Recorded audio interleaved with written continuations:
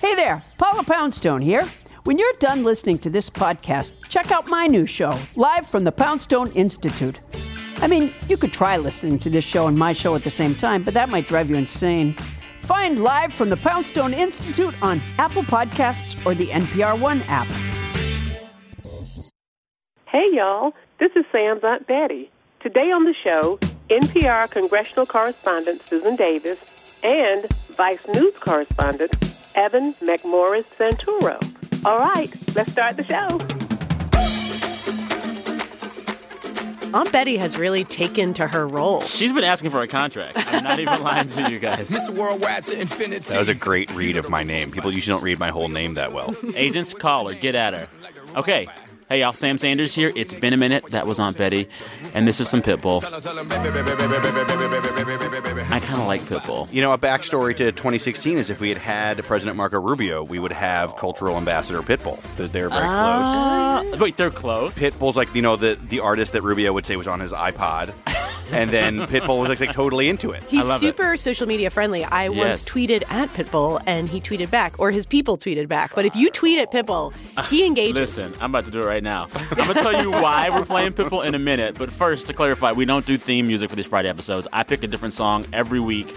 We'll get back to this in a bit. But first, we are here in NPR headquarters in D.C. on a muggy, nasty Friday morning with Sue Davis, who covers Congress for NPR, Evan, who covers all of the things for Vice? America. I cover the United States of America. It's pronounced Merca?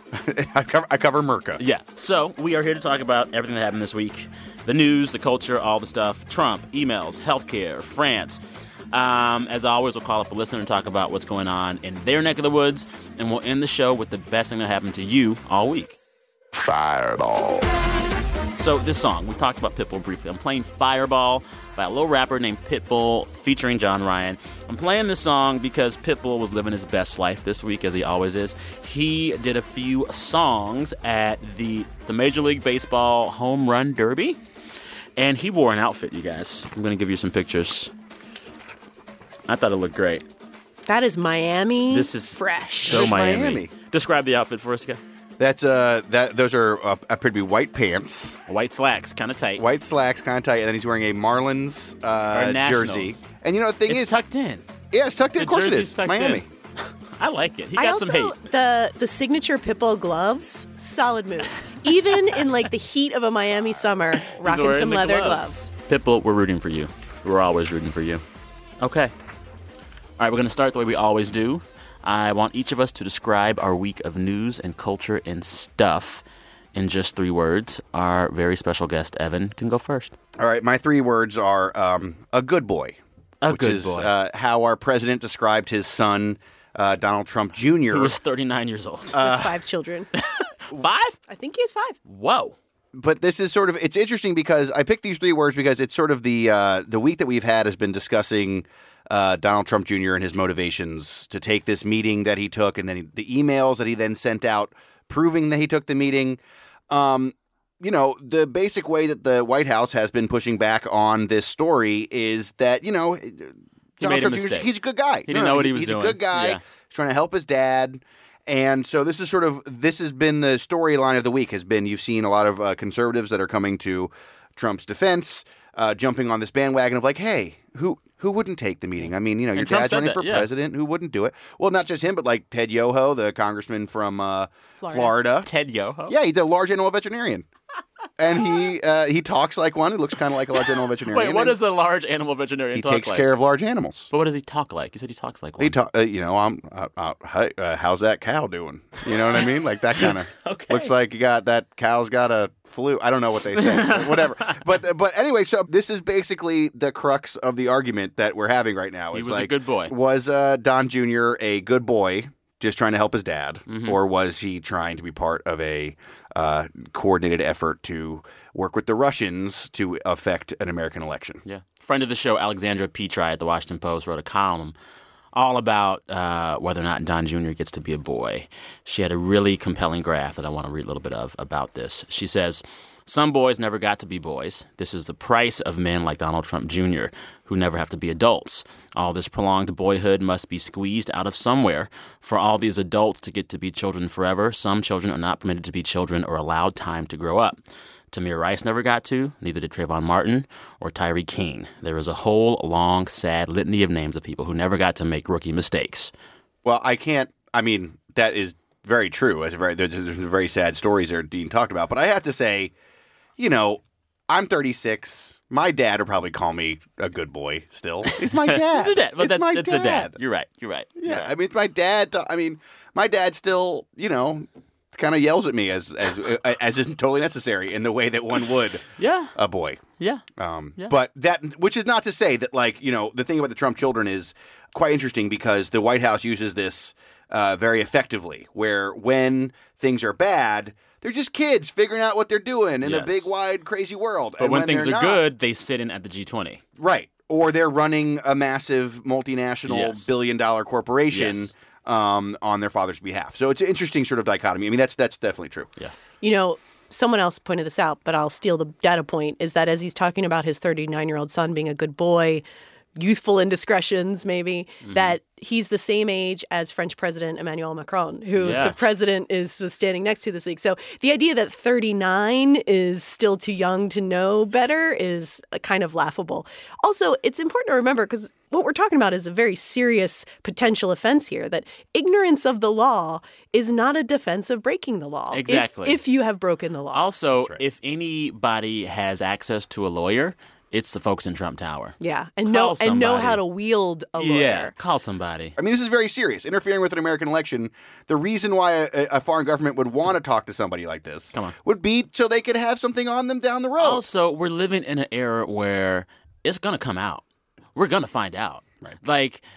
Everyone's leaking in that White House. I'm surprised it didn't happen earlier.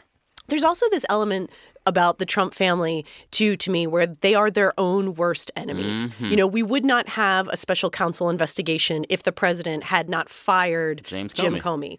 Donald Trump Jr. is in the trouble he's in because of the email where it was laid out in his own words. Which he tweeted out of his own accord, in which it says, there are people from the Russian government who want to meet with you. And he says, I love it. And particularly if it's later in the summer. He is his own worst enemy here. This wasn't someone innuendo or someone leaking something against him. He was an active participant in this. What are your 3 words? My 3 words of the week are just keep going. Okay. That was my mantra this week. Yeah. I just had it. This was just one of those weeks where you feel like you trip on the curb and then get a bloody nose and then rip your pant leg. That was my kind of week. But a couple years ago when I was doing a bunch of races and training for 10 milers and things, I had a coach who was like, everybody needs a mantra when you're training for something. Yeah. You need 3 words that when you get close to hitting a wall, what are the 3 words? And my 3 words were always just keep going. I love it. And I just kept coming back to that this week because every day I would wake up and I was off last week, so I couldn't take any days off this week because obviously the news is crazy too. But every day I was like, man, just keep going. And you know what I did? And today's Friday, and I'm in studio with y'all, and I feel good. Can I just suggest keep going. 3 additional words? Yeah. Turn up Pitbull. Turn up Pitbull. Yeah. You can't feel bad. I feel better bad playing Pitbull. Listen to Pitbull. I love it. My 3 words, very simple. Sir and Rumi. Or Rummy? Or Rummy.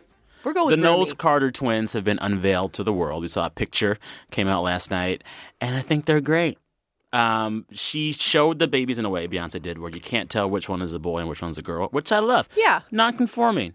On the spectrum. How do you feel about the names Sir and Rumi? So the Sir I'm confused about because they've been saying Sir Carter. So is the baby's name Sir Carter Knowles Carter? Oh. I don't know. And then Rumi I think is beautiful. But yes, Sir, I'm going to have to get used to. Listen, as a guy with a really long name, I got to say Sir sounds awesome. I would take Sir as a last name any day of the week. Yeah. And what I love about Sir and Rumi this week is that I'm able to enjoy them totally absent of any engagement of them with politics. They are separate, they are apart, and I like them for them, and I like Beyonce for her, and they just give me joy outside of that. And this whole week I've been trying to find things where I do them and they take my mind like off of politics. So this week, apropos of nothing, one night I just watched Bridesmaids again. Ah, it's a great It's movie. a great movie. So good. I also watched Superbad again last night. Does not hold up well. Doesn't hold up? It does Oh, not that's sad. hold up well. Oh, that's sad. Anyway, okay, that's it. sad. It really does not hold up well. I was like cursing at my TV. It's so bad. Anyway, 3 words are done. Okay. Time for a quick break. We'll be back with Long Distance when we call a listener and see what's up in their neck of the woods. BRB. Support for this podcast and the following message come from Skillshare, offering an online learning community with over 15,000 classes in design, business, and more to help you grow professionally or add some impressive skills to your resume. You can get unlimited access to classes for a low monthly price. Plus, right now, Skillshare is giving its Been a Minute listeners a month of free unlimited access when you sign up for a plan. Just go to Skillshare.com/Sam. Okay, before we get back to the show, if you are looking for another show to try, check out Hidden Brain. Each week, Hidden Brain tries to get at why we do what we do. Like, for example, why are some people really great at recognizing faces? Why do some of us lie more than others? Host Shankar Vedantam delves into the latest research to get answers to these questions and so many others. Check out Hidden Brain on the NPR One app or wherever you get your podcasts.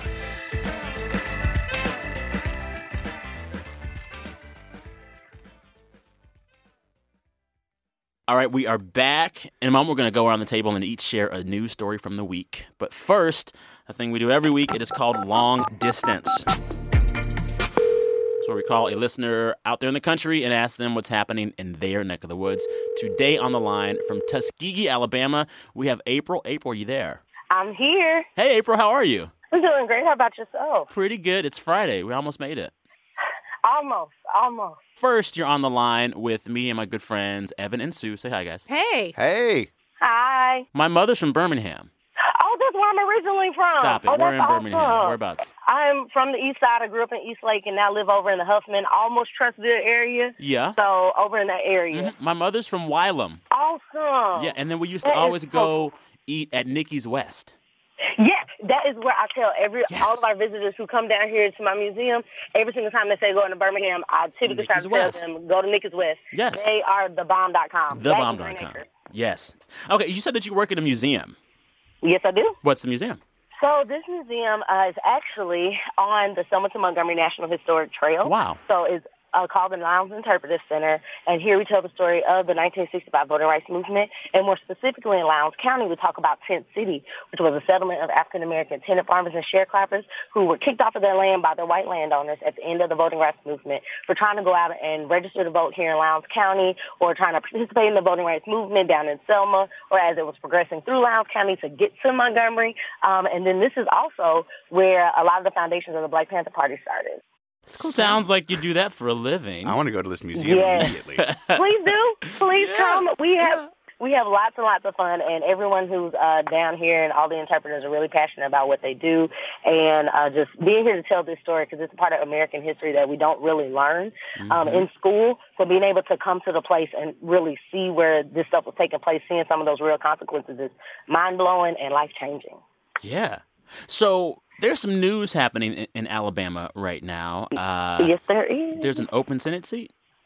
Yeah. When President Trump, appointed? Not like he wasn't elected, but he's appointed Jeff Sessions to the, who actually is from Selma. It's kind of funny. Oh, didn't know that. But he appointed Jeff Sessions up to the Attorney General spot, and that left the open Senate seat. So there's this huge race now going for the U.S. Senate from the state of Alabama. It's like 11 Republicans, like 8 Democrats, and that's going to be whittled down, I guess, soon because we have a primary coming up. Yeah. It's surprising to see 8 Democrats run. That's going to be a Republican seat, right?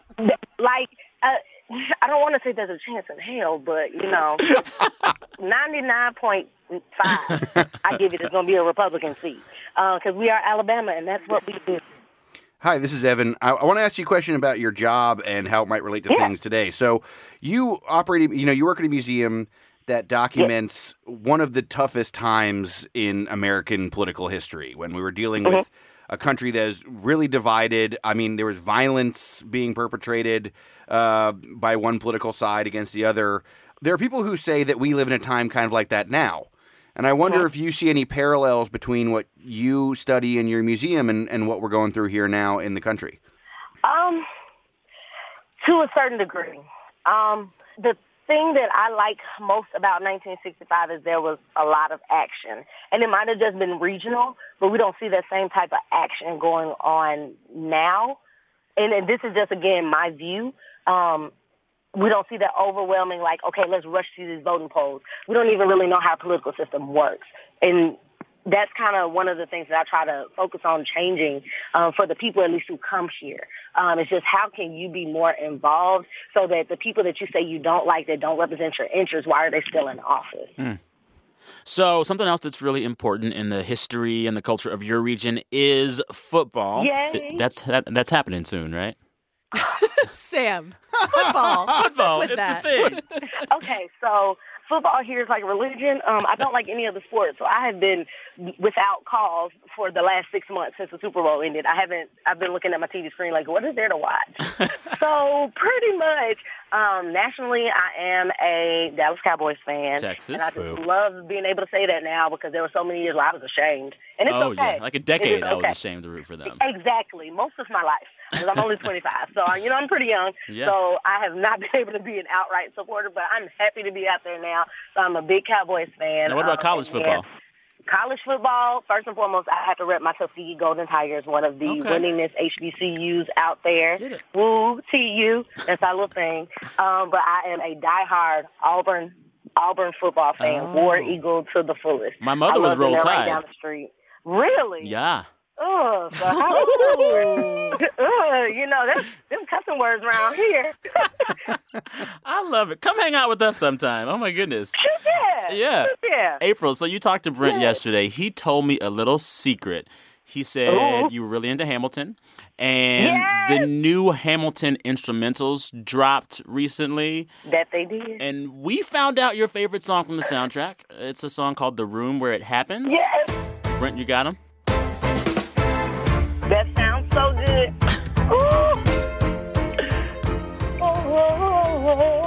I'm trying my best not to sing too No, bad. it's perfect. Hey, I thank you for your time today. I hope you have a wonderful Friday. You made my day. Thank y'all so much, and keep up the good work. Thank you. Blessings. Have a good weekend. You too. Bye. Bye-bye.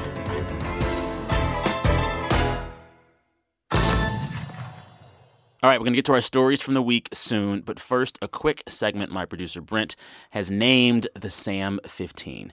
Basically, he says that every day I come into work with something new to complain about. That is actually true. He challenged me to do it here in the booth, but only in 15 seconds, and then he cuts the mic. We're going to do it now. The clock will start when you hear Lil Jon. Okay! Let's get over Game of Thrones. The show is not that good. I don't want to watch it. I'm tired of seeing naked dragons. Get it out of my face and out of my life. I don't believe in that. Naked dragons? Naked dragons. It's naked. It's all these. Everyone's just naked and sexifying. I don't need it. I don't need it. As a person who appears nightly on HBO, I have to say that every show on the network is excellent, and all of them are well-made and produced. Some are for other people, some taste, some for other tastes. I personally prefer a Curb Your Enthusiasm to a Do you watch Game of Thrones. Game of Thrones? GOT? I have watched it. I mean, I'm not obsessed with it. Exactly. So the show comes back this Sunday, and everyone's freaking out about it. Do you watch the show? Okay, so I watch it. Do you watch the show? My husband watches it, and I watch it along with him. But I am also I would not say annoying wife, but I am the person you watch a TV show at that only mildly understands the plot. You're like, what's going so on? I'm always like, is that the dragon lady? Is this the brother and sister couple? I'm like asking all these questions, like, why are there dragons here? Yeah. Is this make-believe? Where's Hogwarts? So I think that he's very patient with me when we watch the show. So I'm not a super fan, but I watch it and just ask questions throughout the entire, because there are like so many plots in that show that it's really hard to follow sometimes. And I just don't think the show is that good. My theory of why we consider Game of Thrones now to be prestige TV is because the life cycle of all the prestige shows before it went away. You'll recall Game of Thrones did not start getting Emmys until Breaking Bad was done. Like, this is just a fill-in. We are slowly leaving peak TV. We're on the downward slope, and Game of Thrones is on that downward ride. It's not as good as Breaking Bad. It's not as good as The Sopranos. We pretend it is because those are gone. I don't think the show is that great. Get the dragons out of my face. I don't have time for it.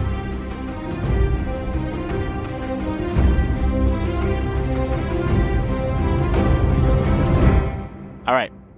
Now it's time for the part of the show when we swap some news stories from the week that was. A piece we've been working on, a piece that we've obsessed over, whatevs. Sue, I always end up picking your story whenever you come on the show because I want you to explain the part of the world that I don't get, which is usually Congress. Yeah. So I want you to just catch us. Yeah. I want you to catch us up on what in the world is happening with that GOP healthcare Obamacare repeal thingy going on. Yeah. So it was a pretty dramatic week, and it's setting up to go into another dramatic week next week on healthcare. I mean, this is sort of the final showdown. Can the Republican Party make good on its promise to repeal and replace the Affordable Care Act? And they might do it, huh? Mara Eliason, our national political correspondent, emailed me this week and said, what do you think the odds are? And after this election, you kind of give up predictions. But my joke has kind of been, I feel like the chances are the same as the split of the Senate, 52-48. It's really narrow and a little bit of a thumb on the scale for it passing just because of all of the political pressure coming down on the Republican Party to deliver on this. Senate Majority Leader Mitch McConnell unveiled an updated version of the bill this week with the expressed intention of sort of trying to thread that needle to keep 50 of his 52 senators on board. What's that bill? How is it different? It's essentially the same. You know, the core of the bill hasn't really changed. It repeals a lot of the taxes that were in the Affordable Care Act. It gets rid of that individual mandate that tells people they have to buy insurance. And more significantly, and the bigger impact potentially of this bill is that it completely recreates the way the Medicaid program is funded and how the federal government sends money to the states. It makes it a block grant. Not an entitlement program. It changes the funding formula so states will not have an open-ended guarantee that the federal government's going to come in and give them whatever they need. They're going to be put on more of a budget.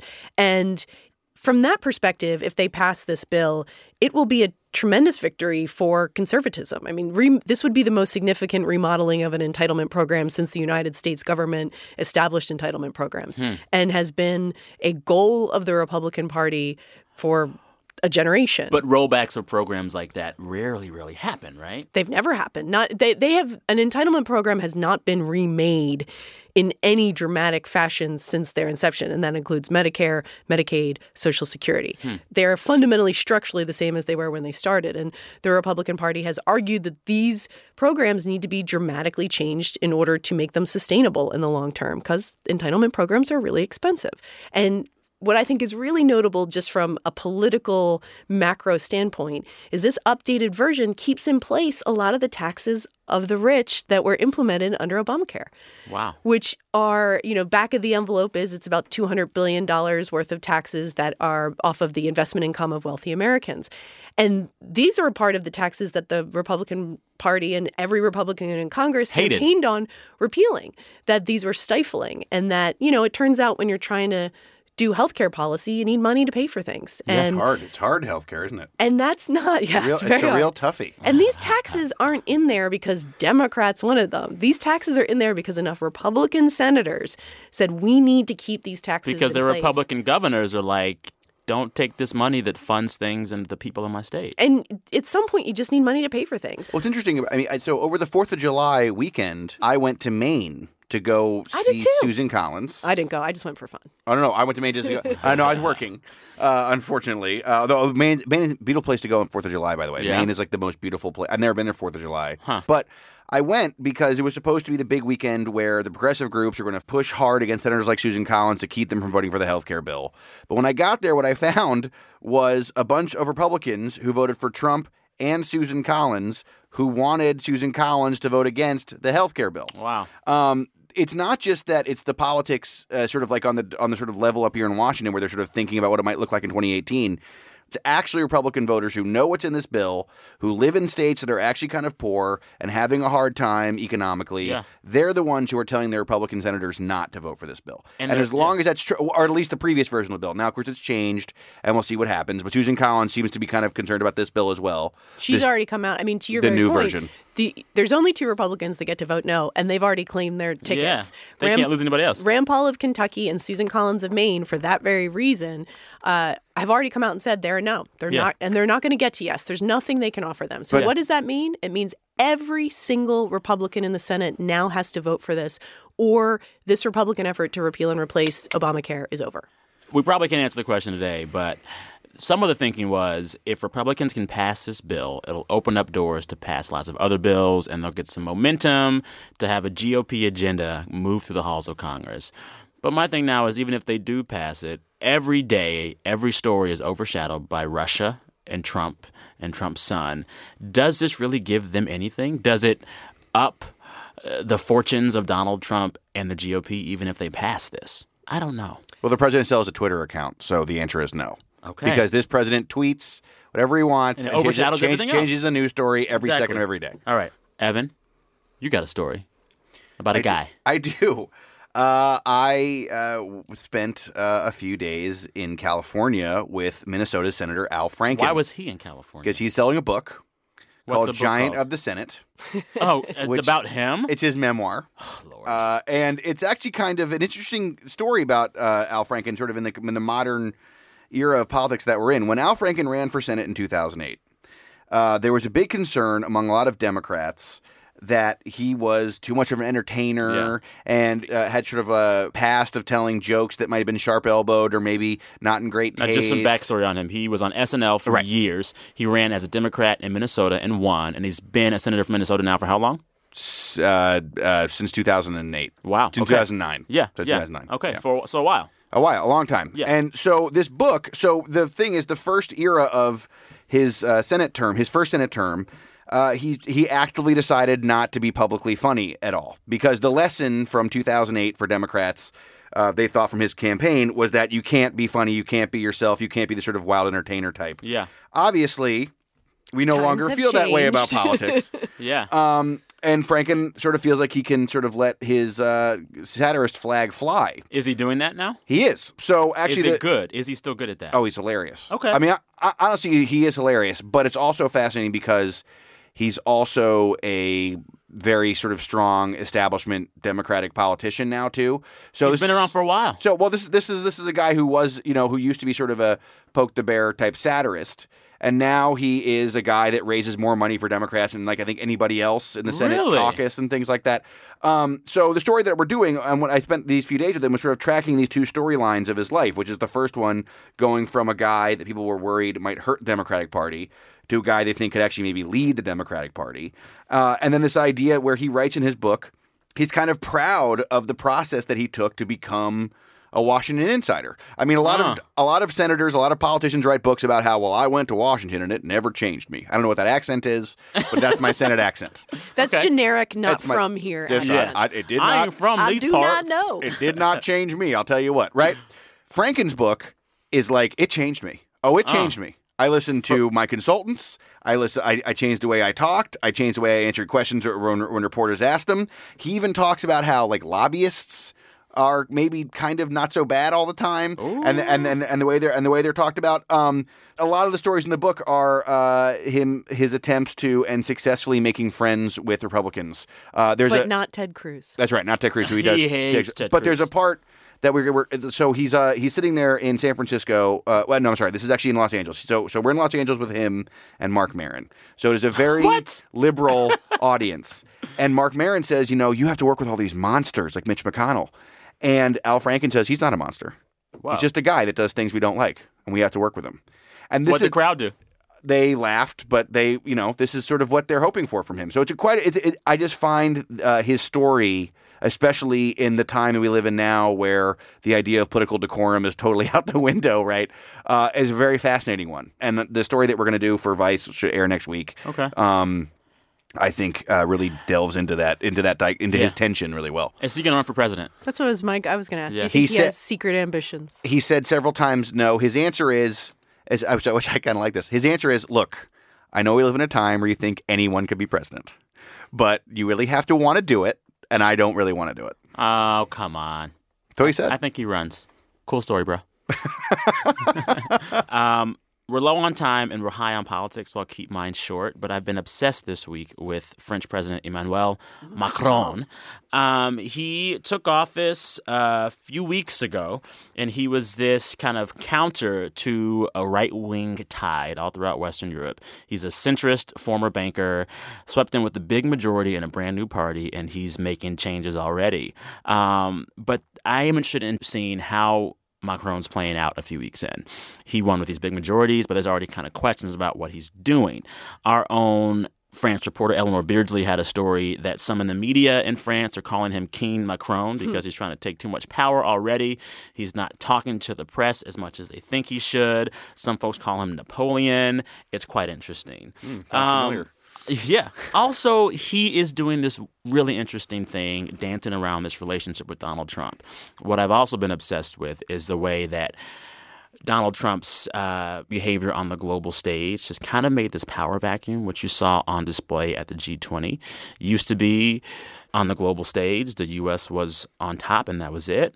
But with Trump, a lot of other leaders see kind of a place where they can step in and assert themselves. We've seen Merkel do it in Germany, but we've also seen Macron do it in this very interesting way in France. And part of his way of doing it is like, on the one hand, disparaging Trump's policies, but on the other hand, inviting him to France for Bastille Day and like shaking hands and hanging out and having lunch. And so the power play between... Not just hanging out, shaking hands and having lunch, regaling him through the streets of Paris. I mean, military parades, dinner in the Eiffel Tower, marching down the Champs-Elysees. Like the overwhelming flattery of Trump is, to me, what was so distinct about this trip. And it's so blatant because it seems as if he just thinks, if I just flirt with this guy enough, I'll get what I want. Well, I think this is also fascinating. I was talking about other people this morning, but to me, it's also, if this continues at this rate when Trump goes abroad, it also seems that world leaders have kind of figured out how to play Trump. Exactly. That the flattery and the overwhelming pomp and circumstance, which was similar when in his trip to Saudi Arabia, sort of the show that they put on for Trump. Yeah. Get that orb out. If you have an orb, exactly. if you have an orb, get your orb out. Yeah. And there's some really other interesting things happening with Macron. I talked to two podcast listeners in Paris. Their names are Edna and Francois. And I said, what's the deal with Macron? How's he doing? And they said, Sam, look at how he's speaking to the world.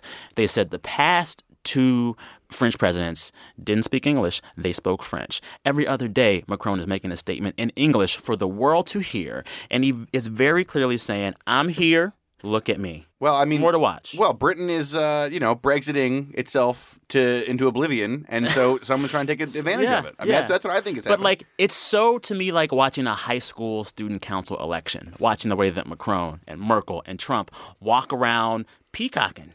That's what they're doing, and I'm fascinated with it. All right, that's all. My France. other cultural point that I think is interesting is that the age difference between Trump and Melania is the same age difference as Emmanuel Macron and his wife. It's Brigitte.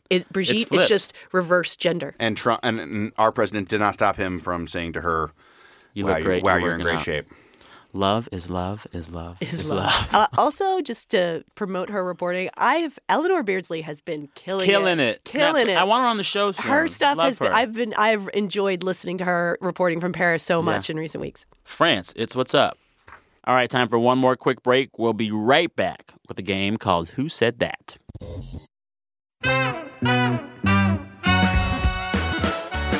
Support for this podcast and the following message come from Simply Safe Home Security. Simply Safe makes everything about home security effortless. From having no long-term contract, which keeps you in charge, to sophisticated wireless technology that makes setup a breeze. With 24/7 professional alarm monitoring and police dispatch, your home stays safe around the clock. Right now, Simply Safe is having its biggest ever summer sale. For a limited time, get $100 off Simply Safe's special summer package. This sale ends soon. Visit simplysafenpr.com.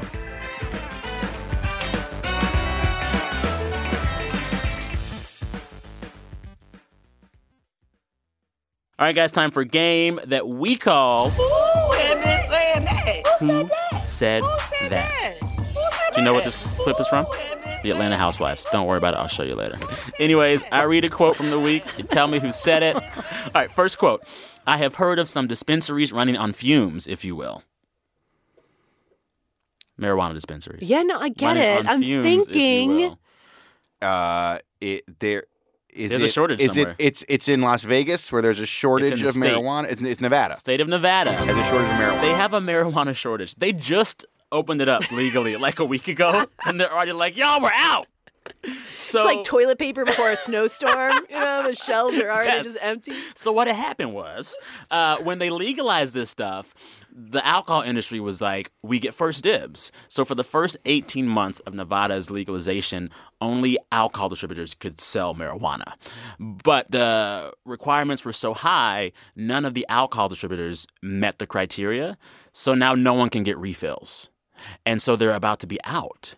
And they're begging the state of Nevada to change the rules to open this thing up.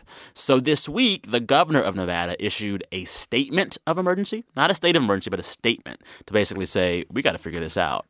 But also, if every time you're low on weed, you have a state of emergency, you have a problem. But the good thing about marijuana is that Hey, kids are listening. No, I mean, in terms of like a public policy perspective, is you feel like if a state ran out of alcohol or some other intoxicant, people would be like a lot more potentially violent or angry. Like you feel like if a state runs out of weed, people are like moderately disgruntled and just like watch something else on Netflix. Like the threat to the public of a marijuana shortage just seems kind of like mild. if there were a No, they're bacon just gonna shortage, drive I'd on up rage. to Colorado. They don't want to hang out in Colorado's house, but they have to because you go up there, you It's see a long them. drive. Are you holding Colorado? They are. You got to hang out there for a while, it's like- watch a thing. Or yeah. California. Yeah, it's true. Yeah. Anyway. Yeah, All right. nobody feels bad for you, Nevada. You got Colorado on one side and California on the other Yeah, within figure it driving out, distance. Colorado, Get in the Colorado. car, pack up the No, van. Nevada. Figure it out. Nevada, Colorado. Colorado, I think it is. All right. Next quote. Here it is. It's time you got together IRL. You have 24 hours to decide the city you want to have your first date in, and we'll send you there. It's a big story this week. It's from an online dating site. Oh, because y'all don't online date because you're so mature. Okay. Tinder. I mean, I guess that, but I don't know what the story is. So Tinder offered to send 2 Kent State college students on a vacation anywhere they want to go because these 2 kids posted screen grabs of this years-long Tinder conversation where they never met up. What? But it was cute. They're So in college at the same college? they never met up. They matched in 2014, and one was in a message, and the other would wait like 2 months to respond. And it went back and forth like this for years. And they would respond with these little jokes like, hey, sorry, I was in the shower. But like for 2 months. Or they'd be like, hey, my phone died. But it was like 3 months. And so this went on and on for years. Tinder saw it and was like, do your thing. So now I think they're going to go to Maui. So basically, every 3 months, when the person that they're seeing break up with them, they text each other on the Tinder I thing? think so. Also, was their plan B Tinder? wonderful What a love wonderful life. they're going to have. I can't wait for their wedding toast. I was 3 years hooking up long. with like 3 other people, but they all sort of, I don't know, they're all out of town this weekend, so You're still what's up? here. Yeah. Also, if dating apps are giving people trips based on dating misconnections, I am owed a cruise around the world. But isn't Get that, at me, isn't okay, that part Cupid. of like I could see Tinder in some ways trying to do this as a changing the way people think of Tinder because I am not on Tinder. I am a happily married woman. Yes, Thank you you very are. much. But my friends that have been on Tinder say like part of the frustration is you can just get into like endless text chain. Like when do you make the leap from just like clever Twitter or Clever banter. clever text banter to actually meeting IRL? But And what? you know what would be wait, IRL? why would you text somebody that you don't know on Tinder? Isn't the purpose of Tinder to meet the person? No. What? Y'all are showing your age. It can be though, but like people will, once you connect and you tell initially you. you can text and then you. Here's how you do it, y'all. Yeah. Find you a woman or a man at church. Last quote. Please help. I'm stuck in here and I don't have my phone. Please call my boss. Man, I am destroying it. This is a subway thing? No, Of it's the MTA? even worse. What the hell? You got it wrong. You got it wrong. Somebody got stuck in something. in an elevator. No, even worse. Bathroom? Even worse. Oh, Someone got a porta stuck. potty? No, someone got stuck in an ATM machine. What? Yes. Like the ones where you have to swipe your card to get in? No, listen. A worker that was refilling an ATM with cash, when he opened it up, he got stuck. And his phone wasn't with him, so he was sending out notes to people through the little ATM slot, being like, help a brother out. And like 4 or 5 people were like, this is a prank. Yeah, this and can't be finally real. someone was like, oh my God, he's stuck. So they got him out. Aw. This was in Texas somewhere. Of course it was. I know. Poor guy. How long was he in there? Hours. Oh my God. I know. Tinder should send that guy on a trip. That guy deserves a Tinder trip. He'd Right? rather be stuck in a bathroom. Yeah, you're right. All right, this one is not a game. I'm just going to read the quote because I'm happy about it. As we move closer to the bride's big day, tempers and tensions flare, the patience of loved ones is tested, and monumental meltdowns become inevitable, all in the name of planning the perfect wedding. That was a PR statement from WeTV. They are bringing back the show Bridezillas. Ah. Freaking love that show. That sounds good. I mean, that's It's such a good show. We've had so many florists unyelled at on television. How wonderful it would be to have that back. We need it. All right, we got 4 minutes left. You got to get out of here. Before we go, though, a quick plug for Tuesday's episode. The Tuesday shows are deep dives. I talk to one person or I tackle one topic. We're going to hit some music for this one because we're talking to a musician on Tuesday.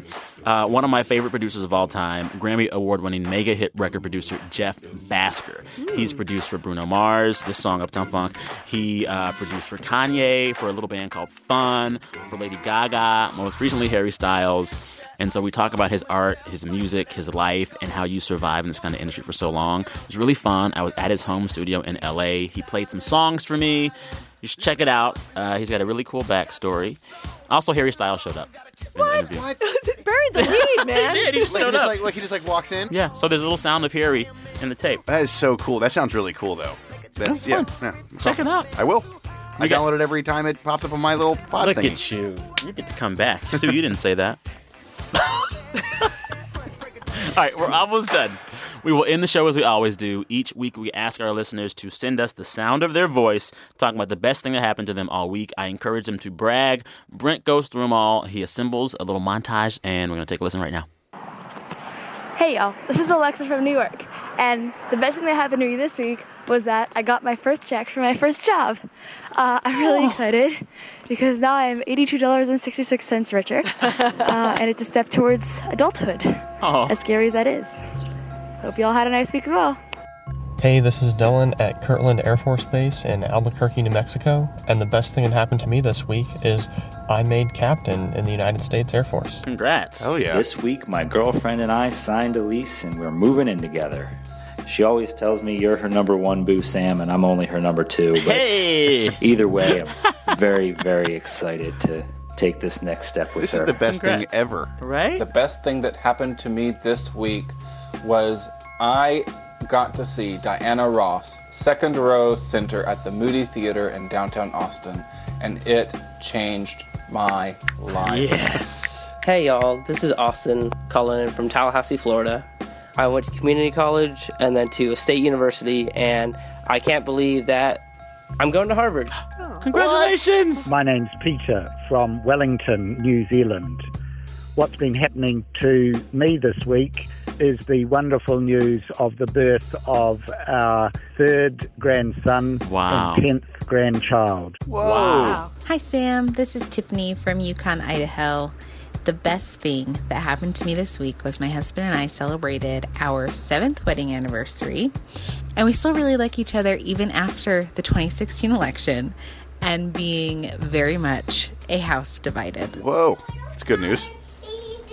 On my birthday last week, I drove a moving truck from our house in North Dakota to a 2-bedroom apartment in St. Paul that I've been living in by myself for the past 6 weeks since I started a new job.